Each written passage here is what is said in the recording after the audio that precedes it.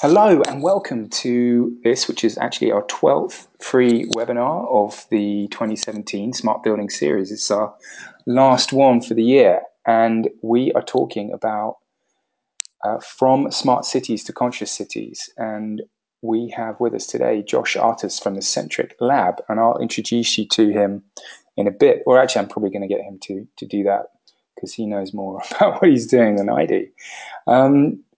Obviously, just want to say a thank you to our sponsor, Project Haystack. They are an open source project with the goal of simplifying data for the Internet of Things. And I'd encourage everybody to go and check out their website, which is project-haystack.org. Definitely worth getting involved in that project. They're using and being able to semantically tag different objects and sensors and all that kind of stuff to help make sense of all the data that these things are collecting. Also, just need to let you guys know that we are now on SoundCloud and iTunes, so you can find recordings of all the webinars that we've done on both of those. You can also subscribe to our content. You just need to go there, search for Smart Building Series. And of course, if you like what you hear, then please leave us a recommendation or share it with your colleagues. Definitely appreciate that. And as always, what we will do is we'll be posting the audio recording and the show notes to our website, which is memory.com. So yeah, I'd just like to introduce now Josh Artis. Hi, Josh. How are you? I'm very well, James. Very well. It's a pleasure to be here. Yeah, thanks very much for joining us. And obviously, we appreciate you taking the time. Tell us a bit about yourself, your background, and also what the Centric Lab do. Sure. So I have spent most of my professional career working in London, joining the professional world in September 2008, which is a very interesting time to go out hunting for a job. What it was interesting is that building a career working around the edges of the creative industries, technology and real estate gave a great understanding of where there were sort of fault lines in markets. So I was fascinated by working in the locations industry at seeing these big office campuses that were vacant and tenants had disappeared and buildings were being sold and demolished and all this sort of stuff going on, and looking macroeconomically what was going on around. And then I joined a young guy who had just raised some money to start a website, like a sort of a retail Airbnb. It's called Appear Here. And on the sort of business development side, it was all about going out to property owners of small shops all the way to large shopping centers, saying, look, there's an emerging market out here. People are demanding better experience, better quality from the places they go. They want to interact and learn more and experience different things. And so what we were saying, well, look, here's a tool in how to achieve that.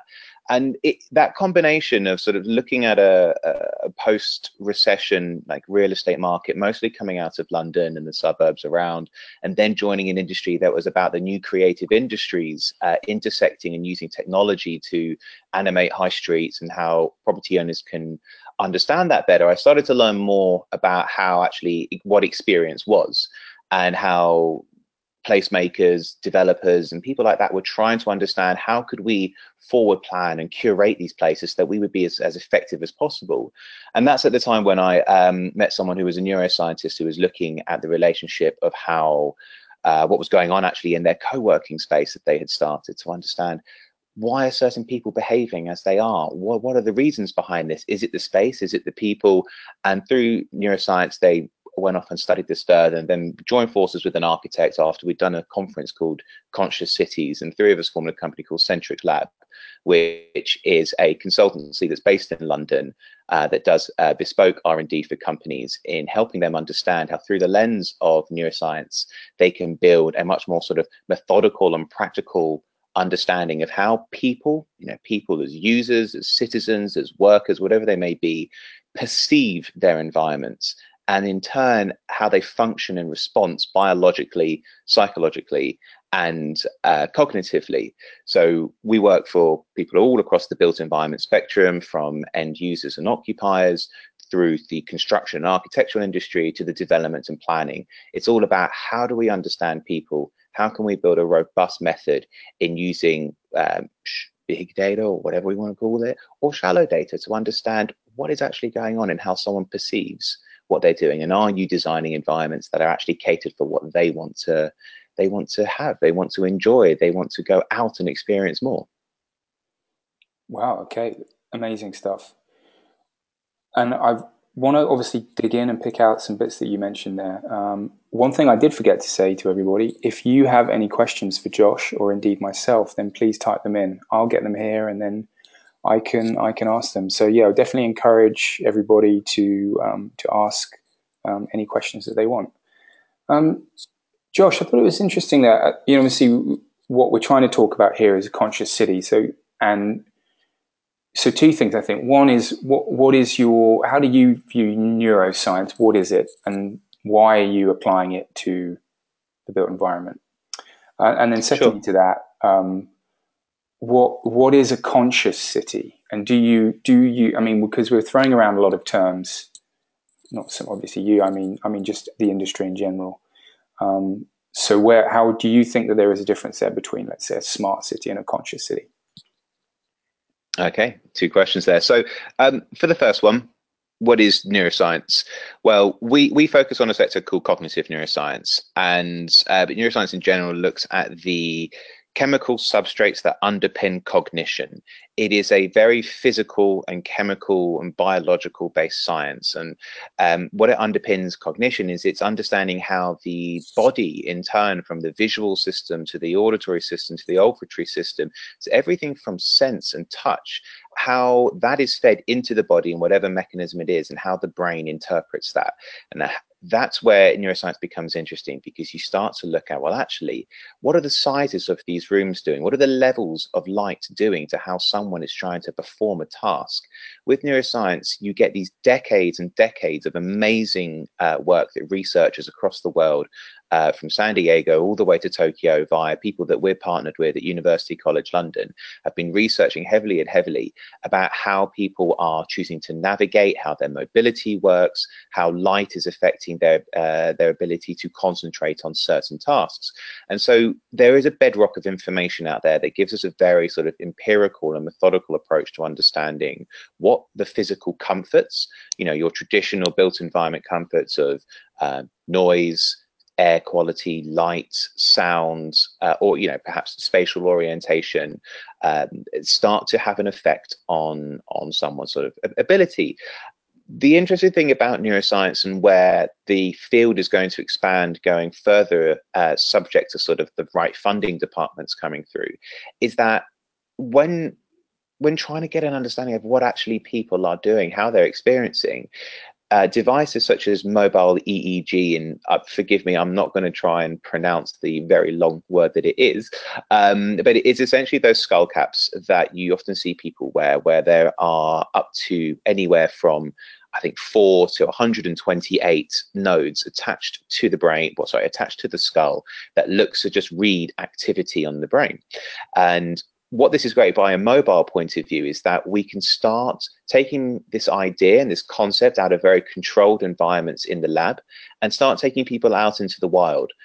I think the interesting and exciting benefit about taking to the wild is, look, it's all great for the majority of us who live and work in cities that are very able-bodied. You've got great sense of mind. Your ability to navigate and handle complex environments is fine. But the reality is we have a lot of questions to sort of solve within our cities. We have a lot of people to cater for, and there are those who are perhaps less able, less set up from the very beginning. Autism, for example, is a spectrum that's being diagnosed more and more and more amongst many people, just through the awareness of what it becomes. It's a spectrum. It's not 1+1. It's a multitude of things. And the interesting things that we need to take aware of is that just because someone perhaps has an element of autism that builds up their anxiety and their difficulty navigating, that shouldn't impede their experience, the quality and how they enjoy an environment. And what EEG devices and others will start to include is a better real-time understanding of what elements are out there that are affecting people. Is it the visual sight lines they see? Is it the big roads? Is it the boring facades? Is it the buses that come flying past us in different ways? And I am mainly talking about cities with how this works. So neuroscience is a bedrock of information in how we start to look more mechanically, perhaps underpinning sort of psychology with a bit more sort of mechanical approach, like looking at the sort of engine, or the, you know, if I always like to liken the idea that neuroscience is to engineering what perhaps architecture is to psychology, where architecture plays more, it goes with intuition, it looks to love and caress. Neuroscience is trying to go, how will that stand up? Will that move over there? That doesn't make sense. So it gives us this bedrock, and it also gives us an ability to ask questions of people, and then in a real-time way analyze that data to look at this sort of virtuous feedback loop to understand, are we doing what we set out to do? We've got a lot on our plates. Are we achieving what we're being paid for, what we're being graded for, and what we're responsible for in how we build the built environment? So I hope that understands where we look at what the impact that neuroscience can provide to the industry. So if you want, I can go on to the second question. If you want, I can stop there. Yeah. Actually, well, I've got some follow-up stuff, but yeah, tell me what you sort of your do you think there's a difference between, let's say, a conscious city and a smart city? I think that's Sure. definitely something that's worth asking. Yeah, so I think you can't get to a conscious city without smart city, and I think it is integral that we do understand and improve efficiencies. A lot of research that we are doing shows the importance behind basic features and factors of city life, such as good quality street lighting and water, are integral to human health. And so there's no point having this idea of a conscious city, which I'll get to, if we can't even do the basics. So a conscious city, as we like to call it, and it's actually a term we give to a research movement and conference series that we help put on, is a term that is about how cities are aware, adaptive and responsive to human needs, and that's applying sort of data analysis with any forms of sort of AI, if we want to use that, with cognitive sciences in architecture design. And so we start to look at, well, if we've got the city, if we've got the traffic lights moving fine, how are people understanding, are they enjoying that movement of vehicles around, and how is a city autonomously understanding perhaps human sentiment? And so we start to look at, well, if we've got sensors trying to work out how cars are moving past, what are we looking at with regards to sensors of how noise is perhaps impacting local residents? And we start to ask those types of questions. So stage one is interpreting, and it's data collection and interpretation. And this will still be a very human-led action in trying to understand, actually, we've got a bit of a blockage here.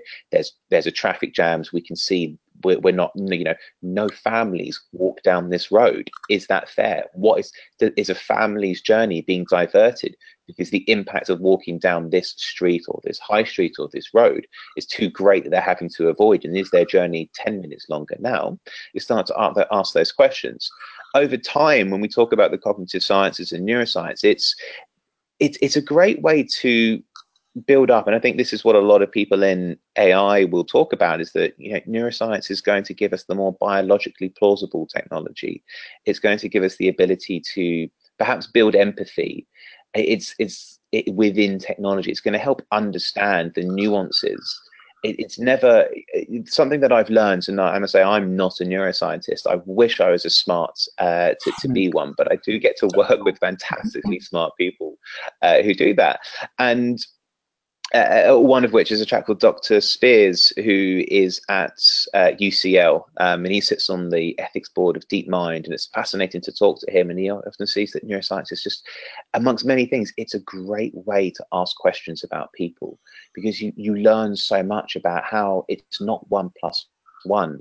A lady called Araceli Camargo, who I co-founded Centric Lab with, she is our sort of lead neuroscientist. She developed out the framework from which we do everything as a company. And from her point of view, she gave me this great analogy that the brain is like a symphony. It's like an orchestra. If you look at the orchestra, one violinist can drop out, but the symphony is still there, it still plays.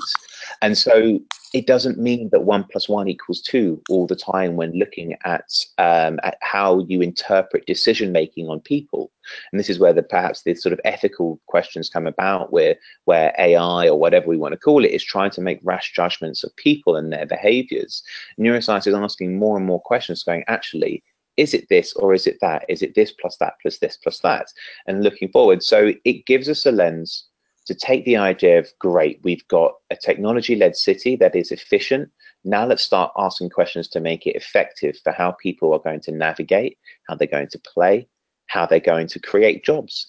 And the more we understand about our mental health, the more we understand about cognition, the more we understand about how we achieve what we want to achieve, and ultimately how we are happy, although no scientist really likes that term happy, as I keep getting told. The more we understand about how the mind works, and as a result from learning how the brain works, we can start to look at cities that are a lot more human-centric, cities that enable the best of our lives to come through. Otherwise, why on earth are we creating all this technology if it's not actually for our own, human benefit? Yeah, absolutely. I mean, definitely some things I'd like to kind of pick out about what you discussed, and maybe like try and sort of put it in a practical context, I guess, for people listening. You mentioned there, for example, EEG, like mobile EEG equipment. So basically, you're saying you can take this equipment that measures, I guess, is some kind of activity in the brain, right? So you can you measure what exactly does that measure? It's interesting because it measures activity, and I believe this about the that goes on through the cortex, which is just this layer on top of your brain, just underneath the skull. Um, there is a caveat with all these sorts of things, is that all it does is it's going to show stimulation. It's not going to show curiosity, or it's not going to show happiness.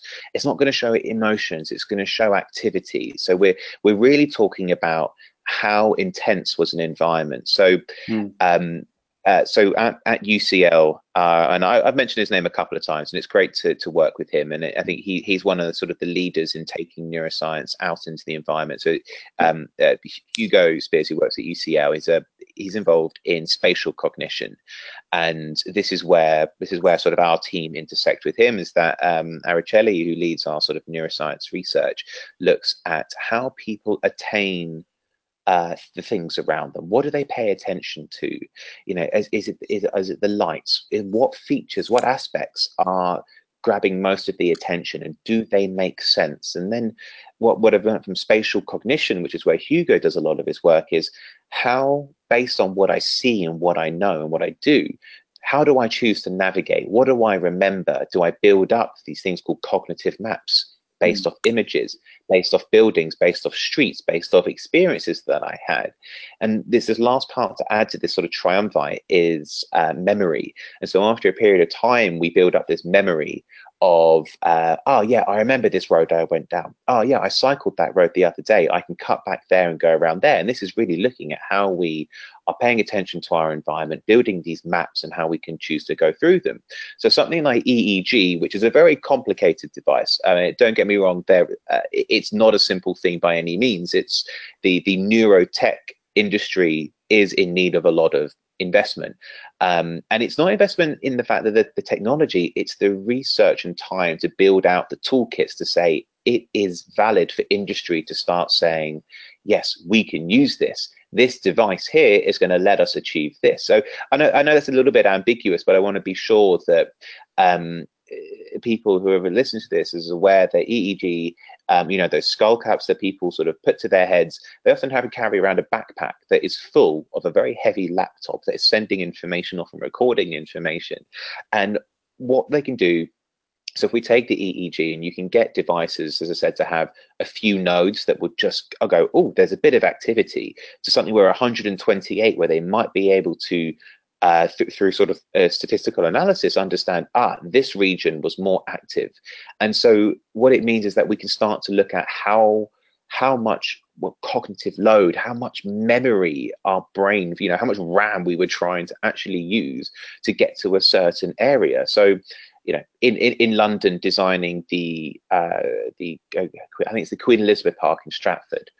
It's a very disorientating environment to actually try and get through. And this is where you might have had these types of technologies to help, whether it be, fortunately able persons such as myself, but what about elderly people? And how do they remember and attain their environment? Alzheimer's and dementia is a very complicated um, sort of disease that hits the brain in a number of different ways. But through the sort of early analysis of how people forget and remember, once you can't pay attention to your environment, it becomes more and more difficult to remember where to go. And it's why we often see that level of disorientation. Sometimes we don't see and remember these things. So taking EEG out of the lab gives us an ability to understand how difficult and how impactful is an environment on someone being able to navigate through. So, I mean, that is a very sort of social benefit to looking at something like EEG. And in truth, that's where most of its benefits will lie. When it comes to perhaps, looking at large shopping centers, it can be helpful, but it's, science needs a problem to solve. And I think the problem does come from those who may not be sort of as easily and able-minded, how they are going to experience. So if it is a shopping center, something like the ones they're building in Dubai, these mega centers, they may not have the health issues just yet, but this might come in the future. And what does it mean to have disorientated people lost and moving around? Are there cues in the environment that people are more cognizant of? They can remember easier. They can build their confidence in paths as they move around. So I think that's an example of where it can be used. Equally, you can use things like EEG in the lab when people are going through different VR testing, so A/B testing. But again, I'm just sort of throwing where these combinations can go. Everything is actually quite bespoke. It's not as just sort of simple of, let's stick someone up to an EEG and we'll get some information. It's always about how do we've got a problem. This is a tool. The technology is also a tool. What questions are we asking and how are we going to record that? And I think that's the opportunity of taking these like sort of neurotechnologies and starting to ask questions when we're looking at built environment problems of designing new urban realms or designing large open sort of public private spaces like shopping malls. Absolutely, yeah. I mean, I was just trying to, I guess, work out in my own mind, is this something that is a tool that can be used, or hope maybe, not now, but maybe in the future, by designers to really help them design better human-centric buildings or spaces for people. So, I was thinking perhaps, let's take in just a commercial office space. You mentioned retail. Equally, you could think maybe about sort of commercial office, about how they could potentially, optimize that space and make it as efficient as possible for people to navigate around. Yeah. And oops, sorry. Yeah, no, I was just going to finish off because I thought the other thing that it might be useful for as well is just looking at, and combining it with BIM, for example. So hopefully we're going to get to a point where we can use the BIM model in building to create 3D environments that then could be A/B tested, right? And then maybe you could use an ECG for people who are walking through this virtual reality of the building to see how they perceive it. Cool. So I think the best way to look at perhaps the technology is a part of a sort of a pre and a post occupancy evaluation. Mm-hmm. Yeah. As it stands, the sort of the field of neuroscience, look, I'm not trying to sort of sell our business. I know it sounds salesy, but it's something that we are we're working on, which is how do you take the understandings through a framework and apply these to sort of pre-planning design. So how you're right, in the retail sector and the office sector, this is all about how do we be as effective as we can. Retail costs are high, office space is very expensive, fit out costs continue to go high, and equally a 1% drop in productivity for a large corporation completely nullifies any sort of real estate consolidation in costs, for example. So there's a lot of pressure on architects and designers and contractors and construction and engineer people to understand how do we be as effective in the beginning as we can. So there is enough of a body of research to start going, okay, retail, what questions are you trying to answer from your space? Who are the demographics you're trying to appeal to? What do you want them to achieve? So you start to look at what is happening to attention spans of certain demographics, and you can start to look at what different visuals have been responsive to being acknowledged or shared, and you start to look at coordinating different physical elements. And it's a little bit like walking into some stores and just being bombarded with information, and then there's walking into certain stores, maybe like a COS or a really nice Ralph Lauren store, and feeling like you've just walked into a room that is very calm and orchestrated, and you can see the different behavioral responses. So in pre-design, when it comes to something like a retail or an office, you want to start looking at what are the users' tasks that they're trying to achieve. So in an office, a task would be concentration or memory recall, which you might find a lawyer is needing to perform. Equally, if in a creative agency, you're looking at much more the cognitive sides of actually they need a lot of empathy and cognitive flexibility in order to take on teams' ideas, take on their friend's idea, process that idea, think about that idea, and then actually question it internally with a positive response. I mean, that's what we mean by collaboration. So that's almost a very sort of like, there's a sort of cognitive psychology approach to looking at, well, people perform tasks, we get that. Now we understand what their tasks are from this sort of point of view. What does science have to say about the physical elements that sometimes get in the way of that? So what is a crazy journey taking a metro or an underground to get to work, and it takes an hour and 20 minutes, and you're hunched over, and all of a sudden you're looking at the ergonomically, your body is restricted. Anyone who's into yoga will tell you the importance of the way that your body will lead to a sense of mental well-being. Equally, if you're on the underground or you're on a bus and you're constantly breathing in pollutants, again, your body is fighting. It's building up. It's building up a resistance to what it is trying to do. Equally, there are chemicals, processes that go through the body that affect other chemical processes, and this is what we look at through neuroscience. So in the early days, it's starting to look at how do you understand a person's world around them, what they're trying to do. And then when it comes to the actual space that's in question, you've got a series of things that you're trying to tackle and mitigate. Otherwise, all you're doing is adding complications. Sometimes you actually want to have something completely desensitized and something orchestrated, or ways that you can allow someone to have the autonomy or understand what are the physical comforts that go beyond the standards of the light, good quality lighting. And lighting doesn't mean just loads of natural light. That's another myth. There's different light sources for different tasks. So an architect needs to know, well, if I've got loads of software engineers in this office, natural light isn't going to be great from not only computer glare, but from the visual system becoming tired from trying to process too much light. If they can see too many things in their environment dotted around the office, these are visual distractions. And all of a sudden you're starting to see, hang on, too much light can be tiring on our eyes. Yes, circadian rhythm is good, but circadian rhythm lighting is good for us, but too much lighting can be tiring. All of a sudden, there are too many visual distractions. I'm seeing an obvious line towards productivity here, and someone having the physical productivity, sense of agency to achieve their tasks as easily as possible. And so you start to add all these things up to get a curated plan.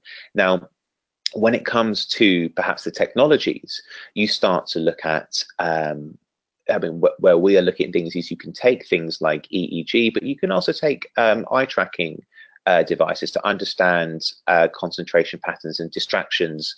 If someone's trying to perform a task, like a cognitive task on a computer, which is really a sort of an advanced IQ test as such. So, if you've got this great plan of moving a corporation, a big company into a big new office, and you've got these intentions of we've got to increase productivity, we've also got to utilize desk space more effectively. what are, where are my balances? Where are my sort of balance offs appearing?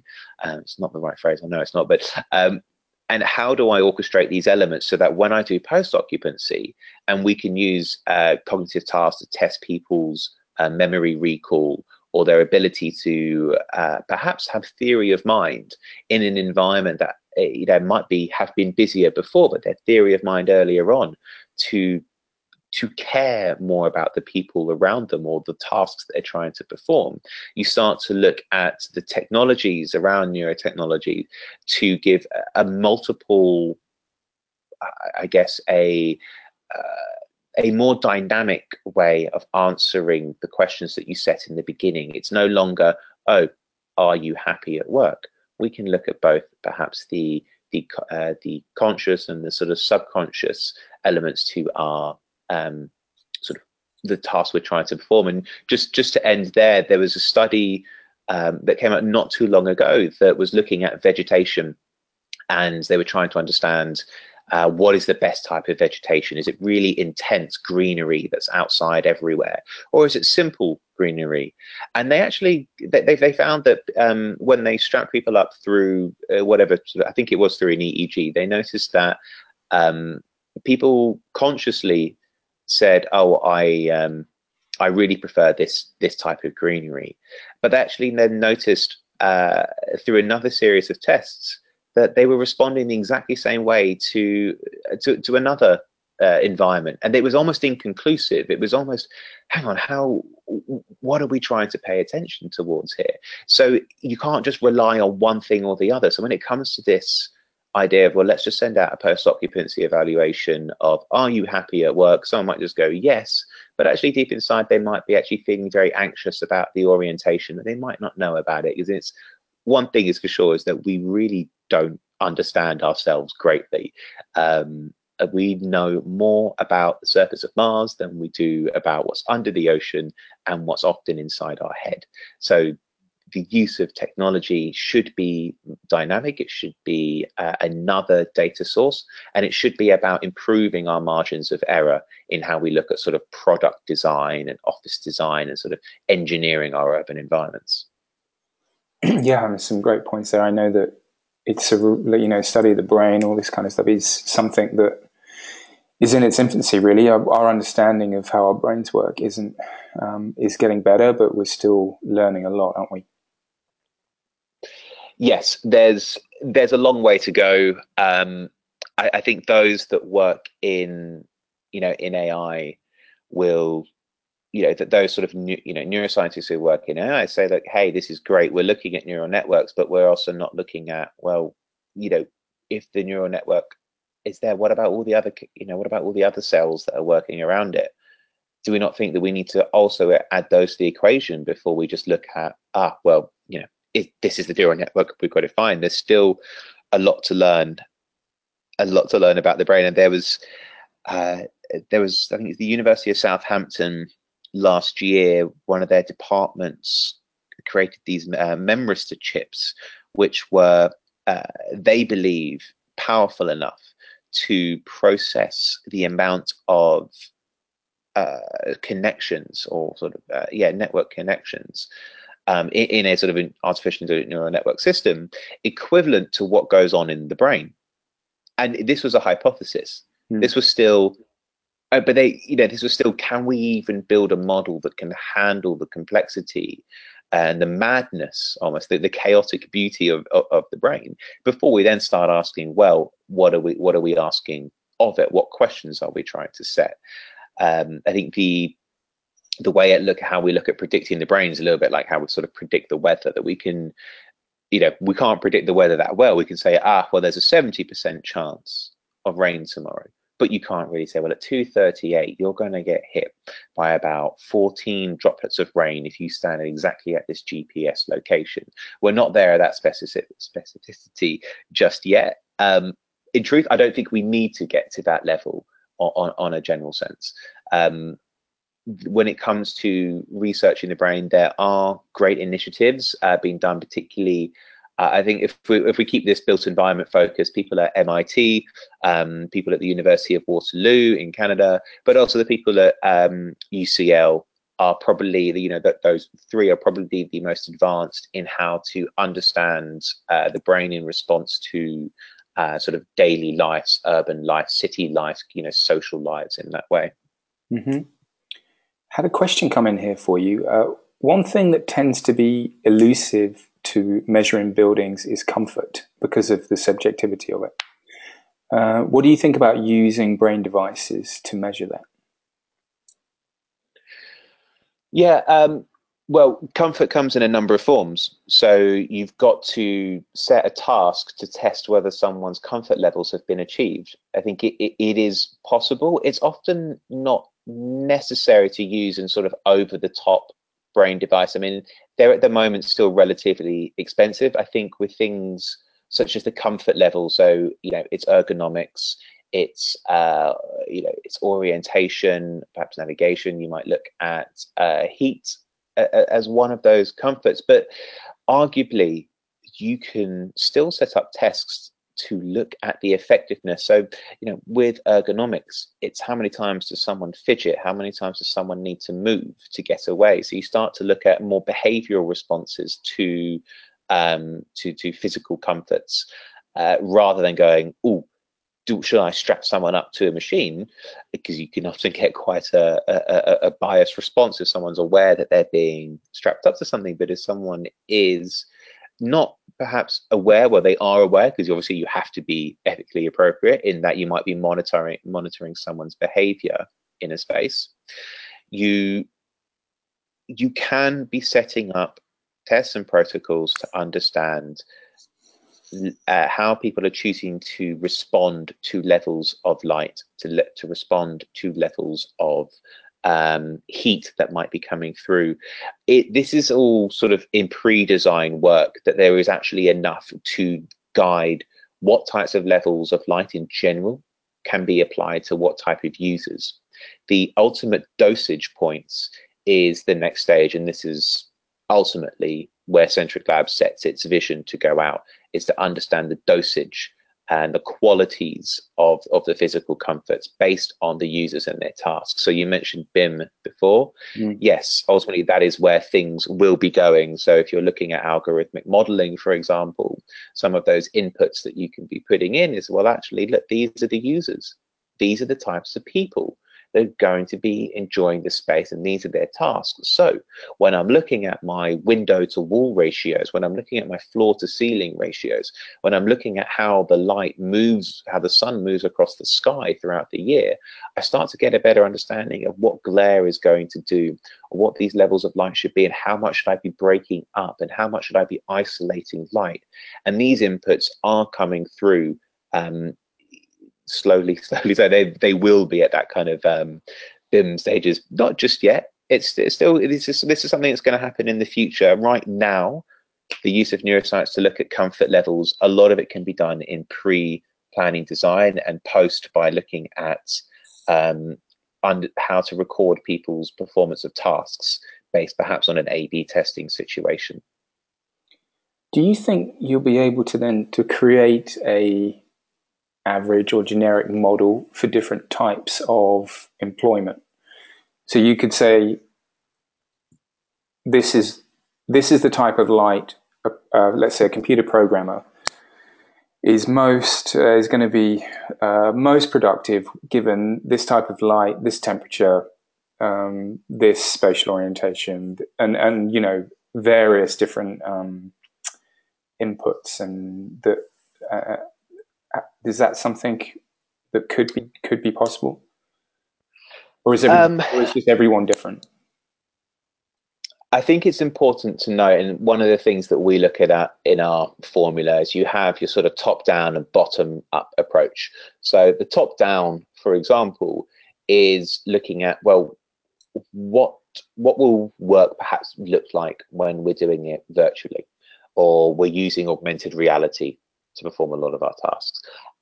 Equally, what is the existential question is, what is work going to be in 2030? But if we take this idea of what is learning in 2030, what is the role of perhaps an institution in which you learn in 2030? So how do we understand more about the people who perhaps are 12, 13, 14, 15 years old right now, and their relationship with technology and their relationship with how they're consuming information.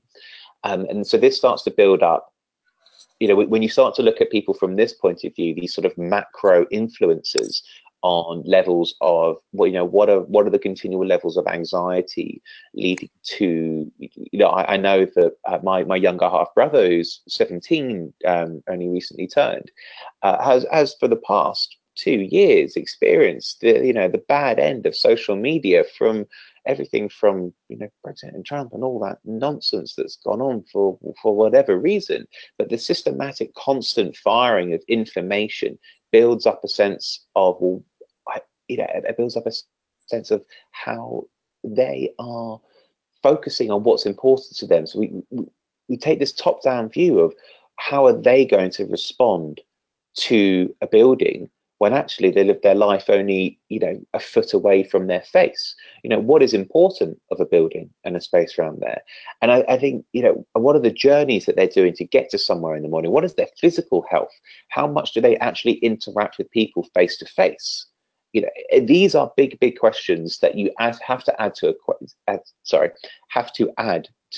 an equation to then understand, well, okay, they may be a software engineer, but they're a software engineer that's solving this type of problem.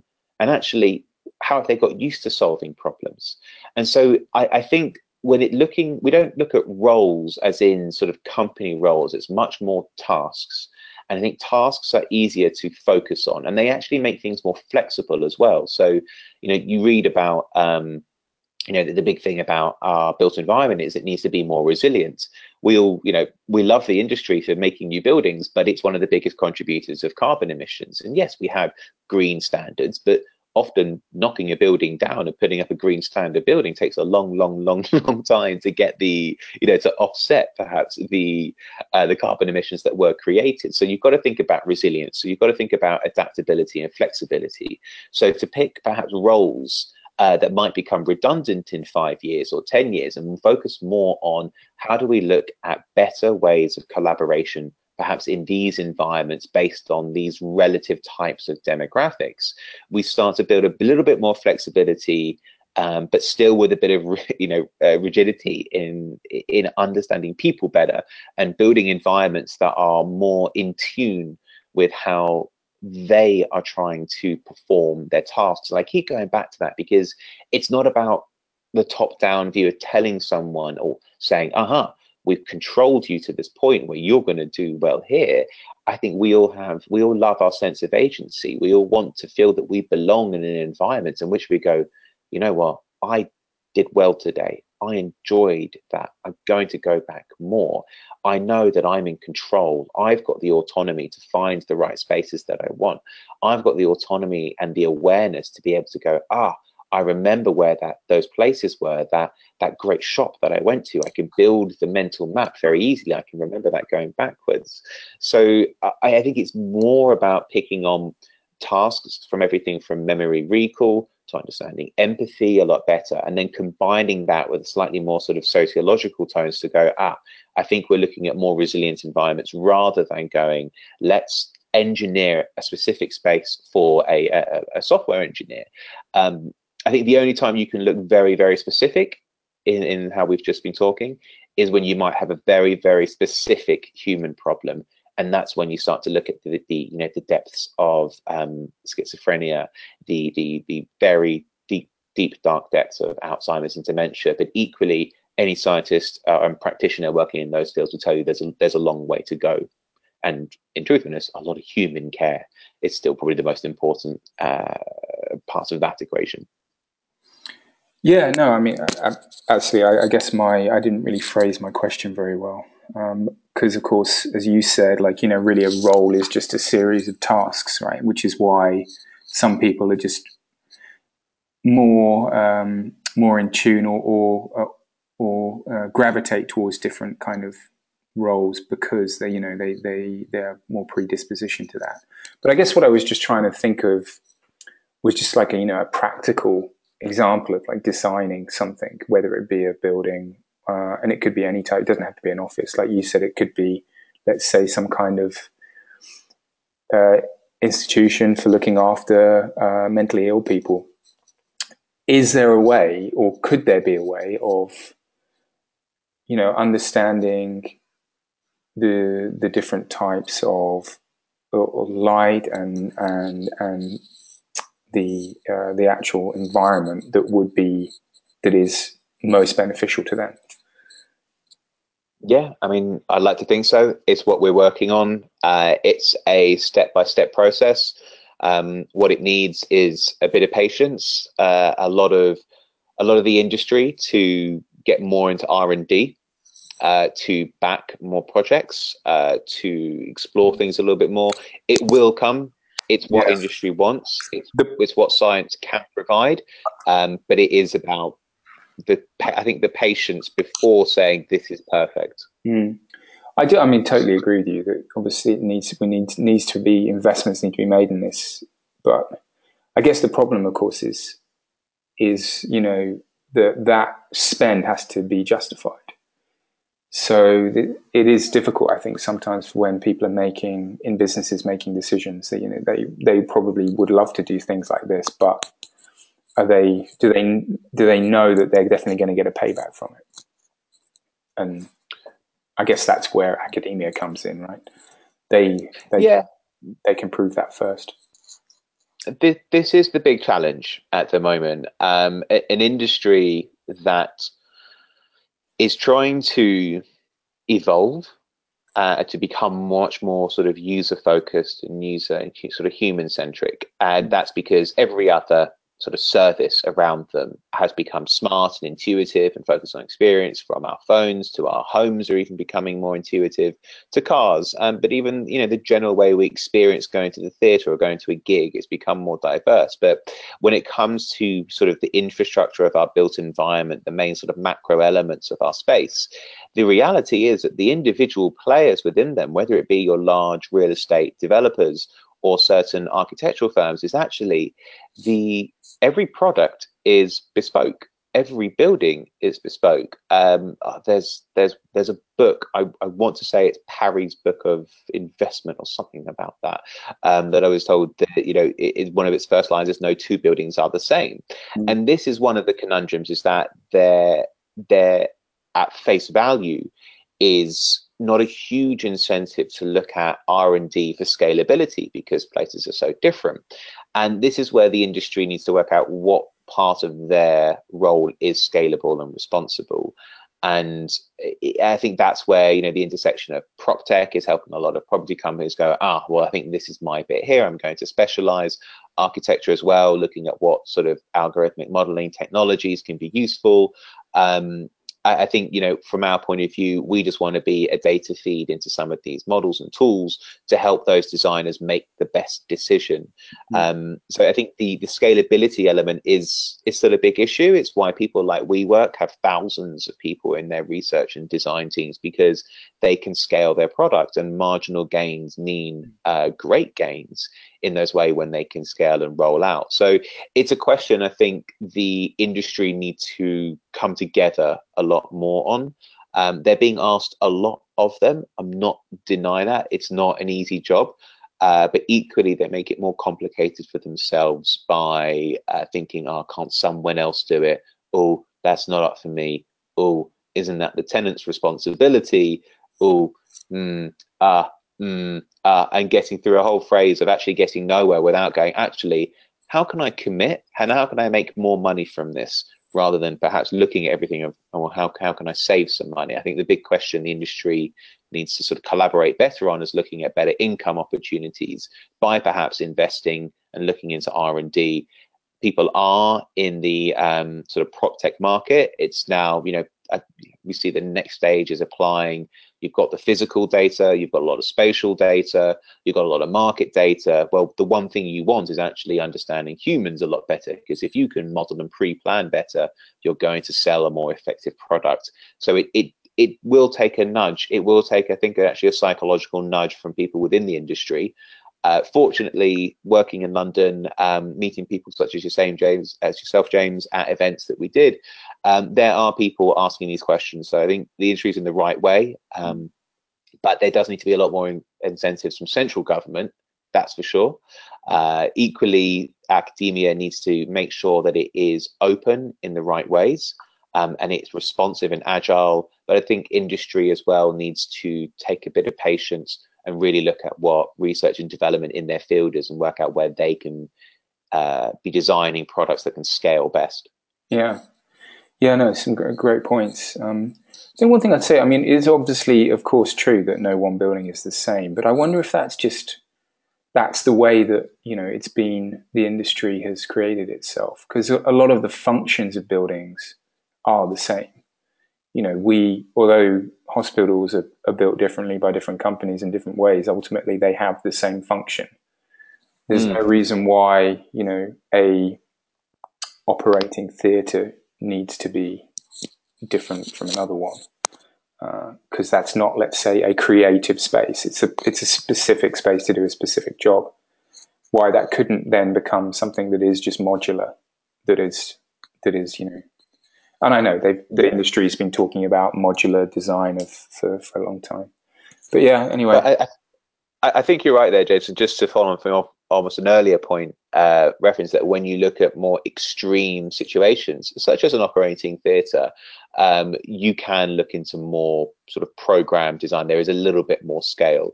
I guess a lot of these conversations still tend to focus within the sort of the general world of sort of office design, or perhaps the large scale residential development, because that's what's often at the forefront of our commercial market. But yeah, the more extreme the situation, the more controlled the problem, the more that data science and design heuristics can be applied with a much more methodical approach. Yeah, and I just wonder, some of it's baked into the industry anyway. I mean, for example, architects know that they're not going to get paid for designing a building that looks exactly like the last building that they did, right? They have to justify the expense and create some, new, exciting looking different building. But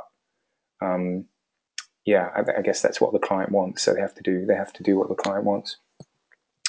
But this is something that's being questioned at the moment. There are a number of people looking at the long-term relationship of designing a building from the beginning. So the contract of the architect, the contract of the developer, who might be to build and sell, the sort of social contract, for want of a better phrase, is, well, the effectiveness of what they've built. Is it resilient? And is it resilient both in material, but in human use as well? Is it redundant after a few years? And actually, is their design more valuable because they've actually focused a lot harder? And what I mean with that is there are questions at the moment. I was actually reading a study on post-occupancy analysis in which the researchers were going through and interviewing architects themselves, and all saying, to be honest, we don't have a huge incentive to do it because of how we are contracted to perform our jobs. Yeah. But there are people going, well, actually, what if I actually were able to receive part of the capital uplift, or whatever other mechanism behind the space? If my space, the way I looked at my design, was more effective, and there were a number of appropriate metrics set to devise whether it was effective as well. So you obviously have to be quite concise in how you would appraise something once it's built. But I have the confidence that people are asking these questions. RIBA are asking the questions. Thing is, it's all about aligning these things and having the incentives. There needs to be financial incentives, there needs to be tax incentives, there needs to be, really it all comes down to tax incentives, but it's how can those tax incentives be used that help stimulate ways in which to, in truth, make more money. There's nothing wrong with making money as long as you do it sensibly. Yeah, absolutely. And who knows, maybe that could be something that could be driven by standards as well. And obviously the wellness standard's very interesting, but who knows, in the future there might be sort of a standard around, human-centric design, or that if we can measure all these things, then you can get a score based on, how humans interact with it. Yes, I think if we were part of those conversations, we certainly have something to say. I think we'd, but equally, you wouldn't want to say, "Oh, this space will make you healthy." It's this space. Might say, has been designed with you in mind. I Yeah, don't know. I'm yeah, trying to. It's important not to be determinist, because I think practically, it's very messy to be determinist, but I think ethically as well, to be determined. No one wants to be determined. No one. Well, okay. Some people do like having, adverts appear that are a little bit creepy, that look like the pair of shoes you were looking at last week, but you still didn't buy. And you find, well, actually, it's a bit of a dumb mechanism because I didn't buy those shoes when I happened to go on Timberland's website or whatever. I didn't buy them. It's a bit stupid that you're now trying to sell me this stuff. So equally, a building telling me, oh, this building's going to make you happier. It doesn't quite work like that. So I think there will be forms of indexes that come through. I think, for anyone listening, it's, be ask the questions, and if you don't want something like that to come through, then I think work with someone to make it better. I think it's only going to come through by more people getting involved. yeah. I mean, and of course, we don't always act rationally, do we? Even if someone did say, "Oh, this building's going to make you better," some people might just deliberately not not want to be happy because someone's trying to make them. It, Human behavior can be Yeah, quite complex. Final yeah. question for you from the floor. Do you have any studies of high crime urban cities? I guess sort of maybe thinking along the lines of, do you think this, you know, what you're doing in terms of applying neuroscience could help reduce crime? So one of the examples that we have referenced, crime is a massive field. So I'll try and split it into two. I never give a mini answer, so sorry about this. But two approaches. One of the case studies that we often look at is the city of Medellin in Colombia, where post what's his name? Who was the drug lord? It's just dropped out of my head. The Chavez. No, No, not Escobar. It was. Escobar. There we go. The city was completely detached. There were ghettos that had formed, and as such, this isolation between the cities was causing social fractions. And what these sort of urban planners and the urban engineers realized was that it took hours and hours to get people from these sort of deprived neighborhoods that were up on the hill into the city center. And so their mechanism was to improve transport from one area to the other. And the results are that Medellin is actually one of the safest, most culturally rich cities at the moment as it climbs out of its headache. So um, on a micro scale where neuroscience can become useful is perhaps looking at I go back to that lens to understand people. So if we don't think about neuroscience as just cell movement in the brain and a piece of device looking at that, if we look at it cognitively, some of the things we're looking at, and that Araceli from our team is looking at, is how how are people attaining information about what they're looking at in a city, and what are they paying attention to? Are they paying attention to the opportunities that are around them? Are they paying attention to the difficulties of perhaps getting somewhere? Are they paying attention to actually, well, those two massive roads are actually blocking us from getting to the other side of the road? And in East London, we were told that you've got an area called Poplar, which is sadly one of the most deprived areas of London. It's also just across, I can't remember the motorway, I think it's the A13. And just the other side of that, which is a 3-lane motorway on each side, is Canary Wharf. And so as the crow flies, it's such little distance, but to actually get there, it's as if they are different people. They are second-class citizens to those across the road from them in the same borough. So when we start to look at crime and social behavior, you have to start looking at, well, what are the social mechanisms? What are the physical mechanisms that might be influencing perhaps their psychology? So their perception of their environment. So are they perceiving themselves as second class? And is that invoking different reactions? And is where I said that neuroscience is part of the school of psychology, is it does give us a mechanical view to look at the field of psychology. And then neuroscience might then go, okay, well, how are we going to devise the most effective way to look at transport between these two areas if we think that this is actually the problem that we're looking at, because we've determined all the other problems aren't as apparent as this one. You start to look at, well, do we want to work on cycle navigation? What does that mean for these demographics? What if it's twisty and windy? Is it difficult to get through? And so when looking at antisocial behavior, I think you have to look quite macro and start to ask questions about why these problems might be occurring. Sometimes it's simpler. Sometimes it might be that someone just doesn't feel that they're worthy in their environment. If you don't feel that you are worthy environment, how many people put their feet up with their shoes on their kitchen table? You don't, because that's your environment. That's a place that you care about. You're under control. But when you're often in an environment in which you don't care about, where you feel it doesn't care about you, do you care? I can't answer that question. Half, kind of cockedly, I am answering that question, but I'm not trying to. These are the questions you have to say that actually, what are we doing to making someone's perception of their environment respond in different behavioral forms? And some of those might be sort of antisocial and crime reactions. Yeah, great answer. Josh, thank you so much. If people want to get hold of you, how can they do that? What's the best way? Sure. You can find me ranting away on Twitter. My handle's at Josh_Artus, ARTUS. Our company website is thecentriclab.com. And if you're into reading more about sort of urbanism and ideas around that, then our website for Conscious Cities is C Cities, that's the letter C, cities.org. And we're there. Equally, if you just want to send me an email, it's josh@thecentriclab.com. So yeah, James, thank you very much thank you for having me on.